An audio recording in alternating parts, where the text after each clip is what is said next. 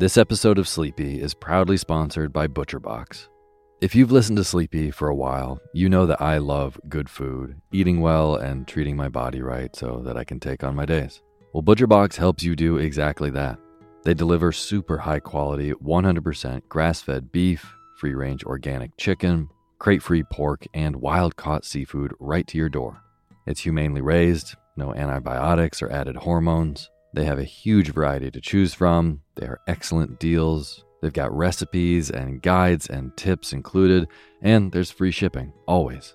Eating well is a huge factor in getting a good night's sleep, as is sometimes saving the trip to the grocery store and taking some stress out of your daily schedule. I have been loving these deliveries for those reasons. Been cooking up their steak tips with eggs in the morning with butter and scallions and soy sauce, and I also made a delicious brine chicken roast with lemon parsley gravy. So good. The prices for this kind of quality and convenience is really impressive. ButcherBox has made me very happy. So sign up at butcherbox.com/sleepy and get our special deal. ButcherBox is offering our listeners a free for a year offer, plus an additional $20 off. Choose salmon, chicken breast, or steak tips free in every order for a year. Sign up today at butcherbox.com/sleepy and use code SLEEPY to choose your free for a year offer. Plus, get $20 off your first order. butcherbox.com/sleepy. Eat well, sleep well.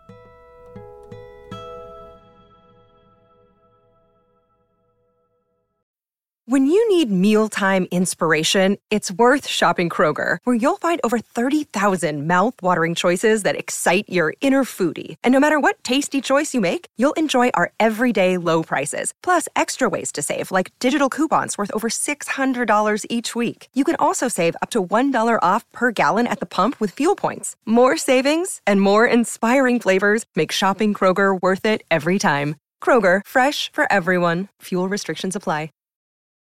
Imagine unlocking a version of yourself that's unstoppable, where mental barriers no longer hold you back. Listen to Mentally Stronger with me, Amy Morin, therapist and international best-selling author, here to guide you on a journey to reaching your greatest potential. Every Monday, I bring you into conversations with some of the most fascinating minds. Experts, authors, entrepreneurs, athletes, and musicians. They don't just share stories. They reveal the mental strategies that propelled them to the top. But here's the real magic. At the end of each episode, I break down their wisdom into practical therapist-approved advice. In my solo episodes, I dive deep into the techniques that build mental strength. It's like having your own personal therapy session as you discover how to turn these insights into steps you can take right now. This podcast isn't just for those facing mental health challenges. It's for anyone who wants to push their limits, achieve peak performance, and truly thrive. Are you ready to unlock your full potential? Then it's time to become mentally stronger. Subscribe to Mentally Stronger with therapist Amy Morin, available wherever you love to listen to podcasts. Hey, my name's Otis Gray, and you're listening to Sleepy. A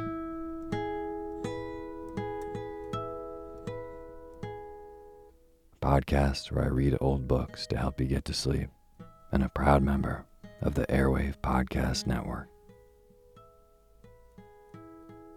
I have got a wonderful, snoozy bedtime story for you tonight.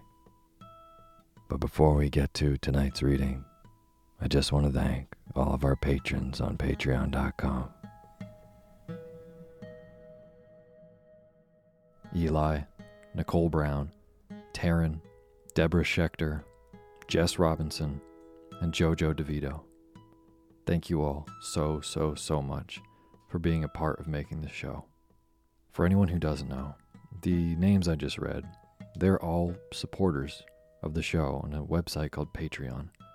Basically, you can go to patreon.com/sleepyradio and donate even a little bit to the show each month.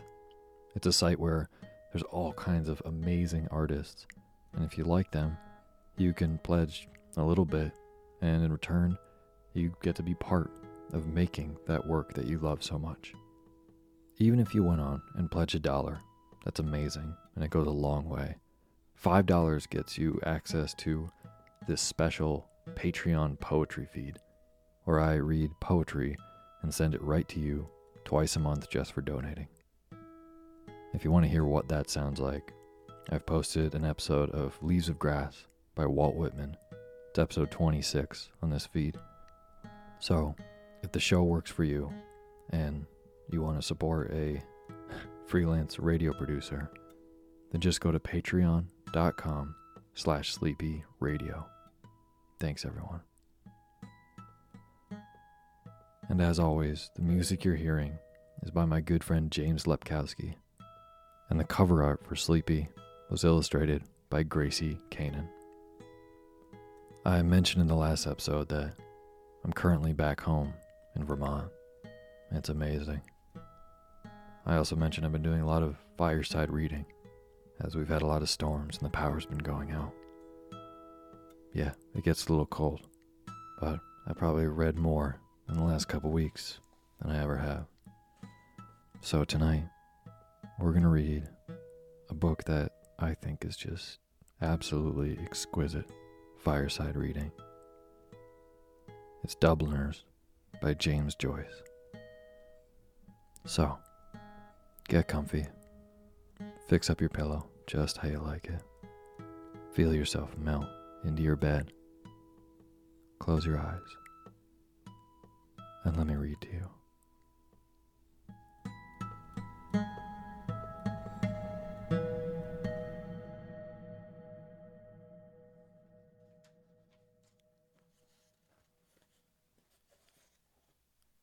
The sisters.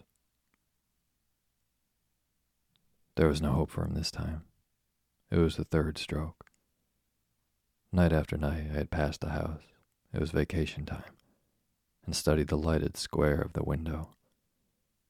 And night after night I had found it lighted in the same way, faintly and evenly. If he was dead, I thought, I would see the reflection of candles on the darkened blind, for I knew that 2 candles must be set at the head of a corpse. He had often said to me, I am not long for this world, and I had thought his words idle. Now, I knew they were true. Every night, as I gazed up at the window, I said softly to myself the word paralysis. It always sounded strangely in my ears, like the word gnomon in the Euclid and the word simony in the Catechism. But now, it sounded to me like the name of some maleficent and sinful being. It filled me with fear, and yet I longed to be nearer to it and to look upon its deadly work. Old Cotter was sitting at the fire smoking when I came downstairs to supper. While my aunt was ladling out my stirabout, he said, as if returning to some former remark of his, No, I wouldn't say he was exactly, but there was something queer. There was something uncanny about him. I'll tell you my opinion. He began to puff at his pipe, no doubt arranging his opinion in his mind. Tiresome old fool. When we knew him first, he used to be rather interesting, talking of faints and worms, but I soon grew tired of him and his endless stories about the distillery. I have my own theory about it, he said. I think it was one of those peculiar cases. It's hard to say. He began to puff again at his pipe without giving us his theory. My uncle saw me staring and said to me, Well, so your friend is gone. You'll be sorry to hear. Who? Said I. Father Flynn. Is he dead? Mr. Cotter here has just told us he was passing by the house. I knew that I was under observation, so I continued eating, as if the news had not interested me. My uncle explained to old Cotter. The youngster and he were great friends. The old chap taught him a great deal, mind you, and they said that he had a great wish for him. God have mercy on his soul, said my aunt piously. Old Cotter looked at me for a while, I felt that his little, beady, black eyes were examining me, but I would not satisfy him by looking up from my plate. He returned to his pipe and finally spat rudely into the grate. "I wouldn't like children of mine," he said, "to have too much to say to a man like that." "How do you mean, Mr. Cotter?" asked my aunt. "What I mean is," said old Cotter, "it's bad for children. My idea is, let a young lad run about and play with young lads of his own age and not be... Am I right, Jack?" "That's my principle, too," said my uncle. "Let him learn to box his corner. That's what I'm always saying to that Rosicrucian there.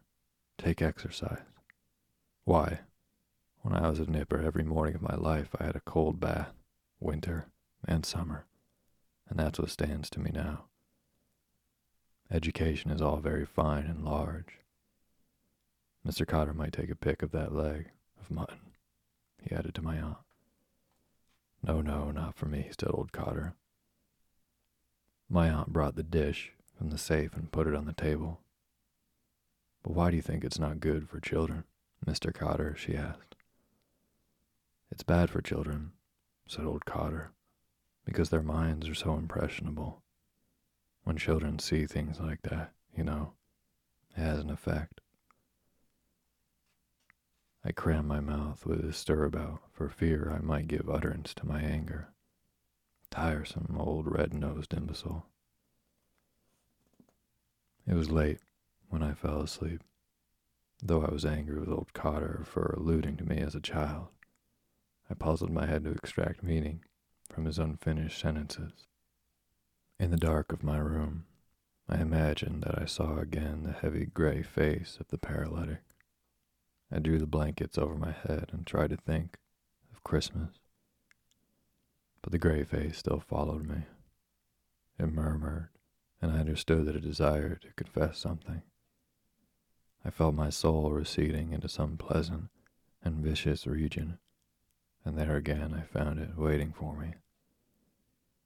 It began to confess to me in a murmuring voice, and I wondered why it smiled continually, and why the lips were so moist with spittle. And then I remembered that it had died of paralysis, and I felt that I too was smiling feebly, as if to absolve the simoniac of its sin. The next morning after breakfast, I went down to look at the little house in Great Britain Street. It was an unassuming shop, registered under the vague name of drapery. The drapery consisted mainly of children's bootees and umbrellas, and in ordinary days a notice used to hang in the window saying, "Umbrellas recovered." No notice was visible now that the shutters were up. A crepe bouquet was tied to the door knocker with a ribbon. 2 poor women and a telegram boy were reading the card pinned to the crepe. I also approached and read, "July 1st, 1895.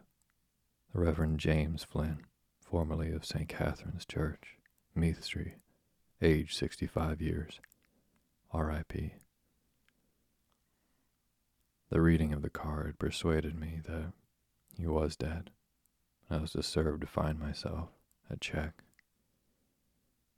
Had he not been dead, I would have gone into a little dark room behind the shop to find him sitting in his armchair by the fire, nearly smothered in his great coat. Perhaps my aunt would have given me a packet of high toast for him, and this present would have roused him from his stupefied doze. It was always I who emptied the packet into his black snuff box, for his hands trembled too much to allow him to do this without spilling it, half the snuff about the floor. Even as he raised his large, trembling hand to his nose, little clouds of smoke dribbled through his fingers over the front of his coat. It may have been these constant showers of snuff which gave his ancient priestly garments their green faded look, for the red handkerchief, blackened as it always was with the snuff stains of a week, with which he tried to brush away the fallen grains, was quite inefficacious. I wished to go in and look at him, but I had not the courage to knock. I walked away slowly along the sunny side of the street, reading all the theatrical advertisements in the shop windows as I went. I found it strange that neither I nor the day seemed in a morning mood, and I felt even annoyed and discovering in myself a sensation of freedom, as if I had been freed from something by his death. I wondered at this, for, as my uncle had said the night before, he had taught me a great deal. He had studied in the Irish college in Rome, and he had taught me to pronounce Latin properly. He had told me stories about the catacombs and about Napoleon Bonaparte, and he explained to me the meaning of the different ceremonies of the Mass and of the different vestments worn by the priest. Sometimes he had amused himself by putting difficult questions to me, asking me what one should do in certain circumstances, or whether such and such sins were mortal or venial or only imperfections. His questions showed me how complex and mysterious were certain institutions of the Church, which I had always regarded as the simplest acts. The duties of a priest towards the Eucharist and towards the secrecy of the confessional seemed so grave to me that I wondered how anybody had ever found in himself the courage to undertake them. And I was not surprised when he told me that the fathers of the Church had written books as thick as the post office directory and as closely printed as the law notices in the newspaper, elucidating all these intricate questions. Often, when I thought of this, I could make no answer, or only a very foolish and halting one, upon which he used to smile and nod his head twice or thrice. Sometimes he used to put me through the responses of the Mass, which he had made me learn by heart, and as I pattered, he used to smile pensively and nod his head, now and then pushing huge pinches of snuff up each nostril alternately. When he smiled, he used to uncover his big, discolored teeth and let his tongue lie upon his lower lip, a habit which had made me feel uneasy in the beginning of our acquaintance before I knew him well. As I walked along in the sun, I remembered old Cotter's words and tried to remember what had happened afterwards in the dream. I remembered that I had noticed long velvet curtains and a swinging lamp of antique fashion. I felt that I had been very far away, in some land where the customs were strange. In Persia, I thought, but I could not remember the end of the dream. In the evening, my aunt took me with her to visit the house of the morning. It was after sunset, but the window panes of the houses that looked to the west reflected the tawny gold of the great bank of clouds. Nanny received us in the hall, and, as it would have been unseemly to have shouted at her, my aunt shook hands with her for all. The old woman pointed upwards interrogatively, and, on my aunt's nodding, proceeded to toil to the narrow staircase before us, her bowed head being scarcely above the level of the banister rail. At first landing, she stopped and beckoned us forward encouragingly towards the door of the dead room. My aunt went in, and the old woman, seeing that I hesitated to enter, began to beckon to me again repeatedly with her hand. I went in on tiptoe. The room through the lace end of the blind was suffused with dusky golden light, amid which the candles looked like pale thin flames. He had been coffined. Nanny gave the lead, and we three knelt down at the bed. I pretended to pray, and I could not gather my thoughts because the old woman's mutterings distracted me. I noticed how clumsily her skirt was hooked at the back, and how the heels of her cloth boots were trodden down all on one side. The fancy came to see me that the old priest was smiling as he lay there in his coffin. But no. When we rose and went up to the head of the bed, I saw that he was not smiling. There he lay, solemn and copious, vested as for the altar, his large hands loosely retaining a chalice. His face was very truculent, gray and massive, with black cavernous nostrils encircled by a scanty white fur. There was a heavy odor in the room, the flowers. We crossed ourselves and came away. In the little room downstairs we found Eliza seated in his armchair in state. I groped my way towards the usual chair in the corner, while Nanny went to the sideboard and brought out a decanter of sherry and some wine glasses. She set these on the table and invited us to take a little glass of wine. Then, at her sister's bidding, she filled out the sherry into the glasses and passed them to us. She pressed me to take some cream crackers also, but I declined because I thought I would make too much noise eating them. She seemed to be somewhat disappointed at my refusal and went over quietly to the sofa, where she sat down behind her sister. No one spoke. We all gazed at the empty fireplace. My aunt waited until Eliza sighed and then said, "Ah, well, he's gone to a better world." Eliza sighed again and bowed her head in assent. My aunt fingered the stem of her wine glass before sipping a little. "Did he peacefully?" she asked. "Oh, quite peacefully, ma'am," said Eliza. "You couldn't tell when the breath went out of him. He had a beautiful death. God be praised." "And everything?" "Father O'Rourke was in with him a Tuesday and anointed him and prepared him and all." "He knew when?" "He was quite resigned." "He looks quite resigned," said my aunt. "That's what the woman we had into Washam said. She said he just looked as if he was asleep. He looked that peaceful and resigned.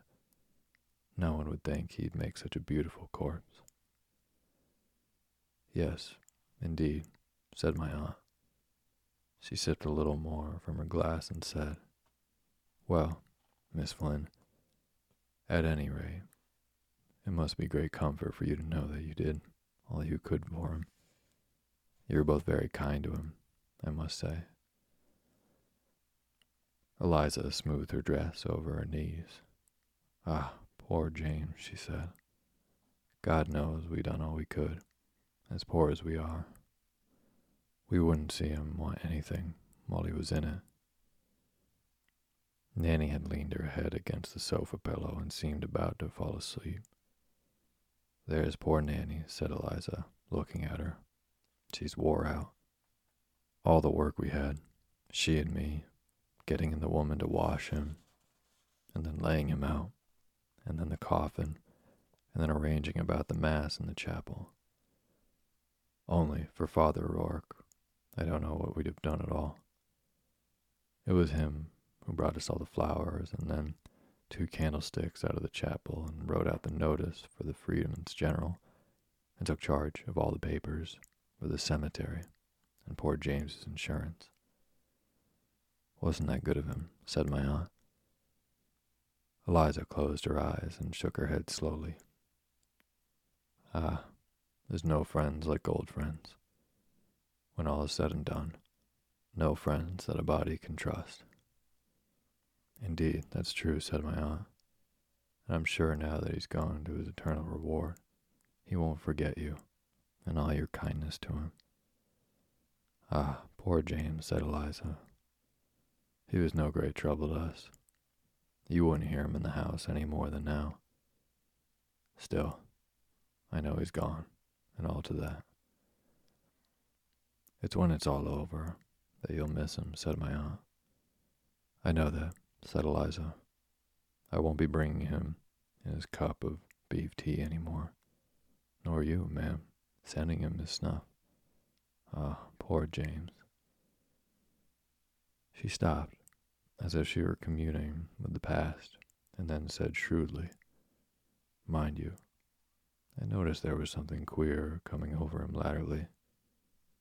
Whenever I'd bring him his soup to him, I'd find him, with his breviary fallen to the floor, lying back in the chair and his mouth open. She laid a finger against her nose and frowned. Then she continued, But still, and all he kept saying that before the summer was over he'd go out for a drive one day, just to see the old house again, where we were all born in Irish Town, and take me and Nanny with him. If we could only get one of them new-fangled carriages that makes no noise that Father O'Rourke had told him about, them with the rheumatic wheels, for the day, cheap, he said, and Johnny rushes over the way and drive out the three of us together of a Sunday evening. He had his mind set on that. Poor James. The Lord have mercy on his soul, said my aunt. Eliza took out her handkerchief and wiped her eyes with it. Then she put it back again in her pocket and gazed into the empty grate for some time without speaking. He was too scrupulous, always, she said. The duties of priesthood was much too much for him. And then his life was, you might say, crossed. Yes, said my aunt. He was a disappointed man. He could see that. A silence took possession of the little room, under cover of it. I approached the table and tasted my sherry, and then returned quietly to my chair in the corner. Eliza seemed to have fallen into a deep reverie. We waited respectfully for her to break the silence, and after a long pause she said slowly, It was that chalice he broke. That was the beginning of it. Of course, they say, it was all right, that it contained nothing. But still. They say it was the boy's fault. Poor James was so nervous. God be merciful to him. And was that it? Said my aunt. I heard something. Eliza nodded. That affected his mind, she said. After that, he began to mope by himself, talking to no one and wandering about by himself. So one night, he was wanted for to go on a call, and they couldn't find him anywhere. They looked high up and low down, and still, they couldn't see sight of him anywhere. So then a clerk suggested to try the chapel. So then they got the keys and opened the chapel, and the clerk and Father O'Rourke and another priest that was there brought in a light for him to look on him. And what do you think there was? Sitting up by himself in the dark, in his confession box, wide awake and laughing like softly to himself. She stopped suddenly, as if to listen. I too listened, but there was no sound in the house, and I knew that the old priest was lying still in his coffin as we had seen him, solemn and truculent in death, an idle chalice on his breast. Eliza resumed, wide awake and laughing like to himself. So then, of course, when they saw that made them think that there was something gone wrong with him.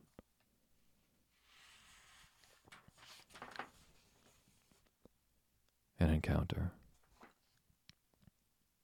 It was Joe Dillon who introduced the Wild West to us. He had a little library made up for old numbers of the Union Jack, Pluck, and the Halfpenny Marvel. Every evening after school, we met in his back garden and arranged Indian battles. He and his fat young brother Leo, the idler, held the loft of the stable while we tried to carry it by storm, or we fought a pitched battle on the grass.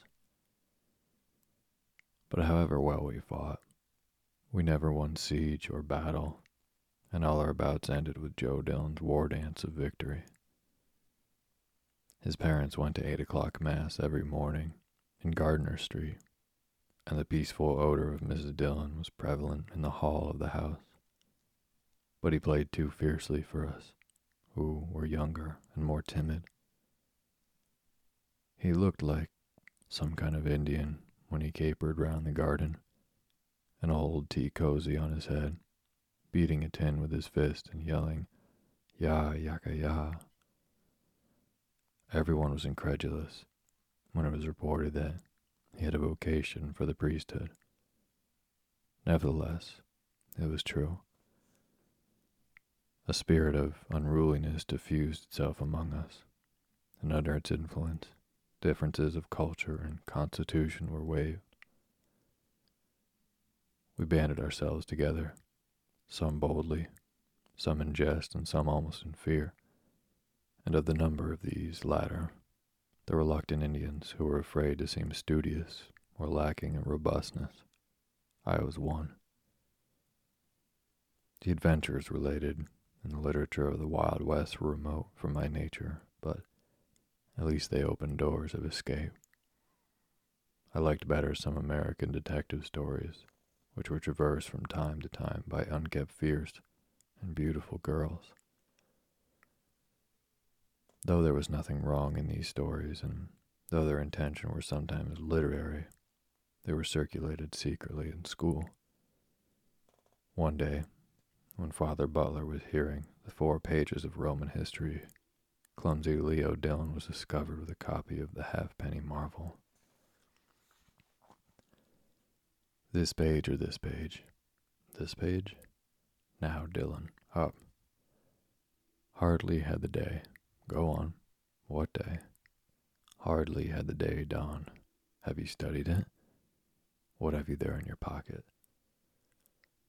Everyone's heart palpitated as Leo Dillon handed up the paper, and everyone assumed an innocent face. Father Butler turned over the pages, frowning. "What is this rubbish?" he said. "The Apache chief? Is this what you read instead of studying your Roman history? Let me not find any more of this wretched stuff in this college. The man who wrote it, I suppose, was some wretched fellow who writes these things for a drink. I'm surprised at boys like you, educated, reading such stuff. I could understand it if you were national school boys. Now, Dillon, I advise you strongly, get at your work, or..." This rebuke, during the sober hours of school, paled much of the glory of the Wild West for me, and the confused, puffy faces of Leo Dillon awakened one of my consciences. But when the restraining influence of the school was at a distance, I began to hunger again for wild sensations, for the escape which those chronicles of disorder alone seemed to offer me. The mimic warfare of the evening became at last as wearisome to me as the routine of school in the morning, because I wanted real adventures to happen to myself. But real adventures, I reflected, do not happen to people who remain at home. They must be sought abroad. The summer holidays were near at hand when I made up my mind to break out of the weariness of school life for one day at least. With Leo Dillon and a boy named Mahoney, I planned a day's meeting. Each of us saved up 6 pence. We were to meet at 10 in the morning on the canal bridge. Mahoney's big sister was to write an excuse for him, and Leo Dillon was to tell his brother to say he was sick. We arranged to go along the wharf road until we came to the ships, then to cross in the ferry boat and walk out to see the pigeon house. Leo Dillon was afraid we might meet Father Butler or someone out of the college, but Mahoney asked, very sensibly, what would Father Butler be doing at the pigeon house? We were reassured, and I brought the first stage of the plot to an end by collecting sixpence from the other two, at the same time showing them my own sixpence. When we were making the last arrangements on the eve, we were all vaguely excited. We shook hands, laughing, and Mahoney said, "Till tomorrow, mates."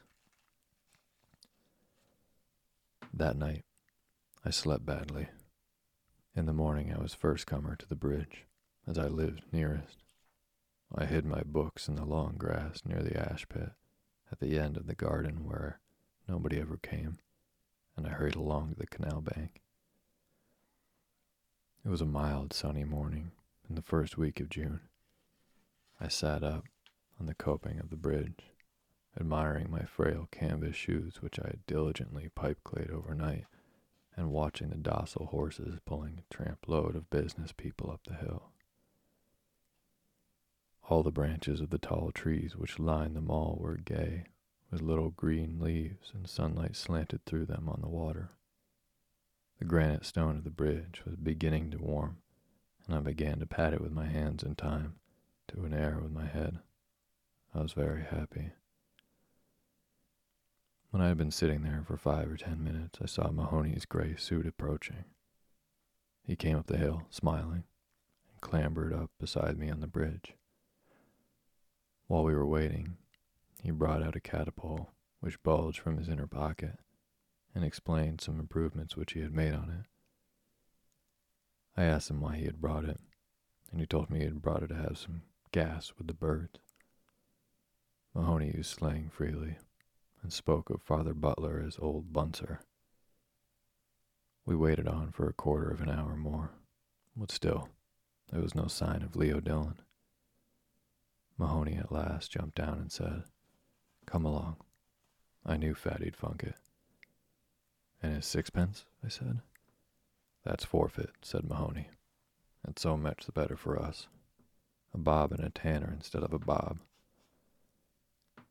We walked along the North Strand Road till we came to the vitriol works, and then turned to the right along the wharf road. Mahoney began to play the Indian as soon as we were out in public sight. He chased a crowd of ragged girls, brandishing his unloaded catapult, and when 2 ragged boys began, out of chivalry, to fling stones at us, he proposed that we should charge them. I objected that the boys were too small, and so we walked on, the ragged troop screaming after us, "Swaddlers, swaddlers," thinking that we were Protestants because Mahoney, who was dark complexioned, wore the silver badge of a cricket club in his cap. When we came to the smoothing iron, we arranged a siege, but it was a failure because we must have at least 3. We revenged ourselves on Leo Dillon by saying what a funk he was, and guessing how many he would get at 3 o'clock from Mr. Ryan. We came then near the river. We spent a long time walking about the noisy streets flanked by high stone walls, watching the working of the cranes and engines, and often being shouted at for immobility by the drivers of groaning carts. It was noon when we reached the quays, and as all the laborers seemed to be eating their lunches, we bought 2 big currant buns and sat down to eat them on the metal piping beside the river. We pleased ourselves with the spectacle of Dublin's commerce. The barges signaled from far away by their curls of woolly smoke, the brown fishing fleet beyond Ringsend, the big white sailing vessel which was being discharged on the opposite quay. Mahoney said it would be the right skit to run away to sea on one of those big ships, and even I, looking at the high mast, saw, or imagined, the geography which had been scantily dosed to me at school, gradually taking substance under my eyes. School and home seemed to recede from us, and their influences upon us seemed to wane. We crossed the Liffey in the ferry boat, paying our toll to be transported in the company of 2 laborers and a little Jew with a bag. We were serious to the point of solemnity, but once during the short voyage our eyes met, and we laughed. When we landed, We watched the discharging of some graceful three-master, which we had observed from the other quay. Some bystander said that she was a Norwegian vessel. I went to the stern and tried to decipher the legend upon it, but, failing to do so, I came back and examined the foreign sailors to see had any of them green eyes, for I had some confused notion. The sailors' eyes were blue and gray, and even black. The only sailor whose eyes could have been called green was a tall man who amused the crowd on the quay by calling out cheerfully every time the planks fell, "All right, all right." When we were tired of this sight, we wandered slowly to Ringsend. The day had grown sultry, and in the windows of the grocer's shop musty biscuits lay bleaching. We bought some biscuits and chocolate, which we ate sedulously as we wandered through the squalid streets where the families of the fishermen lived. We could find no dairy, and so we went into a huckster's shop and bought a bottle of raspberry lemonade each. Refreshed by this, Mahoney chased a cat down a lane, but the cat escaped into a wide field. We both felt rather tired, and when we reached the field, we made at once for a sloping bank over the ridge, of which we could see the Dodder. It was too late, and we were too tired to carry out our project of visiting the pigeon house. We had to be home before 4 o'clock, lest our adventure should be discovered. Mahoney looked regretfully at his catapult, and I had to suggest going home by train before he regained any cheerfulness. The sun went in behind some clouds and left us to our jaded thoughts and our crumbs of provisions. There was nobody but ourselves in the field.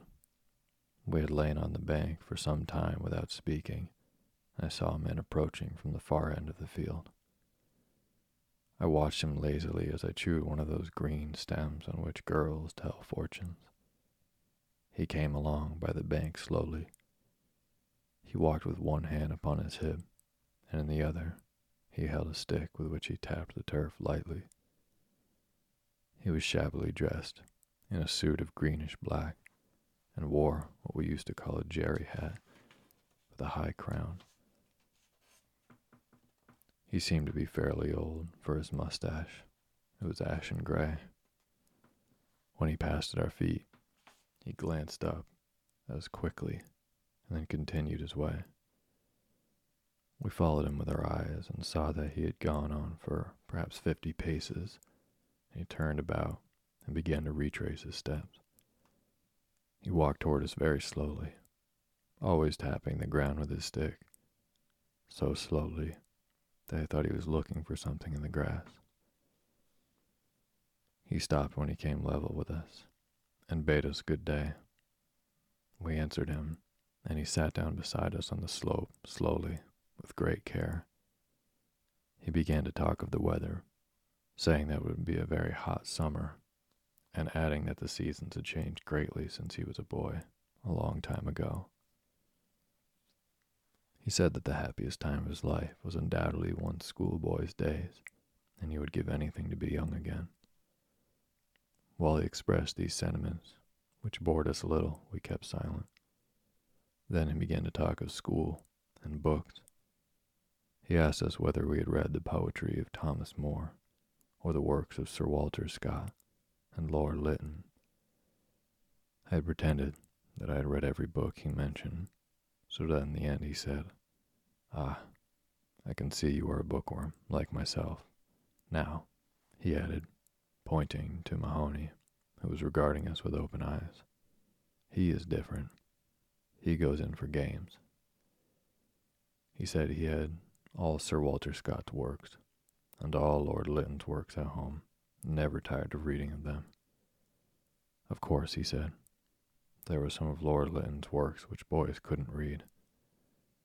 Mahoney asked why boys couldn't read them, a question which agitated and pained me, because I was afraid the man would think I was as stupid as Mahoney. The man, however, only smiled. I saw that he had great gaps in his mouth between his yellow teeth. Then he asked us which of us had the most sweethearts. Mahoney mentioned lightly that he had 3 toddies. The man asked me how many I had. I answered I had none. He did not believe me, and said he was sure I must have one. I was silent. "Tell us," said Mahoney, pertly to the man, "how many have you yourself?" The man smiled as before, and said that when he was our age he had lots of sweethearts. "Every boy," he said, "has a little sweetheart." His attitude on this point struck me as strangely liberal in a man of his age. In my heart, I thought that what he said about boys and sweethearts was reasonable, but I disliked the words in his mouth, and I wondered why he shivered once or twice, as if he feared something or felt a sudden chill. As he proceeded, I noticed that his accent was good. He began to speak to us about girls, saying what nice soft hair they had, and how soft their hands were, and how all girls were not so good as they seemed to be if one only knew. There was nothing he liked, he said, so much as looking at a nice young girl, at her nice white hands and her beautiful soft hair. He gave me the impression that he was repeating something which he had learned by heart, or that, magnetized by some words of his own speech, his mind was slowly circling round and round in the same orbit. At times he spoke as if he were simply alluding to some fact that everybody knew, and at times he lowered his voice and spoke mysteriously as if he were telling us something secret which he did not wish others to overhear. He repeated his phrases over and over again, varying them and surrounding them with his monotonous voice. I continued to gaze towards the foot of the slope, listening to him. After a long while, his monologue paused. He stood up slowly, saying that he had to leave us for a minute or so, a few minutes, and, without changing the direction of my gaze, I saw him walking slowly away from us, towards the near end of the field. We remained silent when he had gone. After a silence of a few minutes, I heard Mahoney exclaim, "I say, look what he's doing." As I neither answered nor raised my eyes, Mahoney exclaimed again, "I say, he's a queer old josser. In case he asks us for our names, let you be Murphy and I'll be Smith."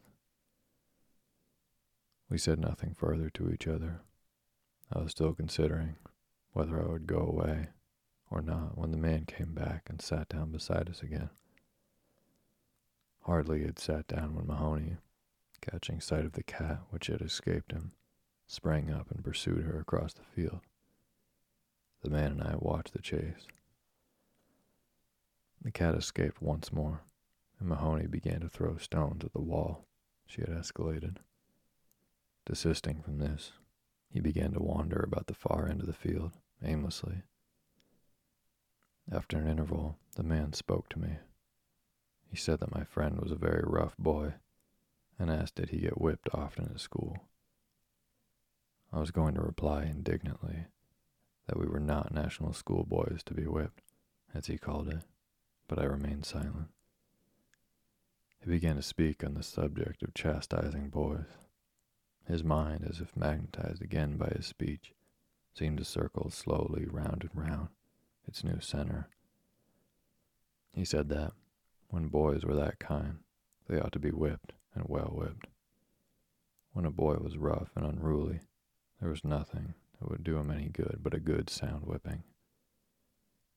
A slap on the hand or a box on the ear was no good, that he wanted to get a nice warm whipping. I was surprised at this sentiment, and involuntarily glanced up at his face. As I did so, I met the gaze of a pair of bottle green eyes peering at me from under a twitching forehead. I turned my eyes away again. The man continued his monologue. He seemed to have forgotten his recent liberalism. He said that if he ever found a boy talking to girls or having a girl for a sweetheart, he would whip him and whip him that would teach him not to be talking to girls. And if a boy had a girl for his sweetheart and told lies about it, then he would give him such a whipping as no boy ever got in this world. He said that there was nothing in the world he would like so well as that. He described to me how he would whip such a boy as if he were unfolding some elaborate mystery. He would love that, he said, better than anything in this world. And his voice, as he led me monotonously through the mystery, grew almost affectionate and seemed to plead with me that I should understand him. I waited till his monologue paused again. Then I stood up abruptly, lest I should betray my agitation. I delayed a few moments, pretending to fix my shoe properly, and then, saying that I was obliged to go, I bade him good day. I went up the slope calmly, but my heart was beating quickly, with fear that he would seize me by my ankles. When I reached the top of the slope, I turned round, and without looking at him, called loudly across the field, "Murphy." My voice had an accent of forced bravery in it, and I was ashamed of my paltry stratagem. I had to call the name again before Mahoney saw me, and hallooed in answer. How my heart beat as he came running across the field to me. He ran as if to bring me aid, and I was penitent, for in my heart I had always despised him a little.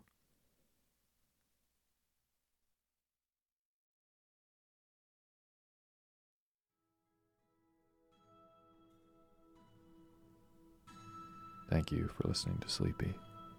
Good night.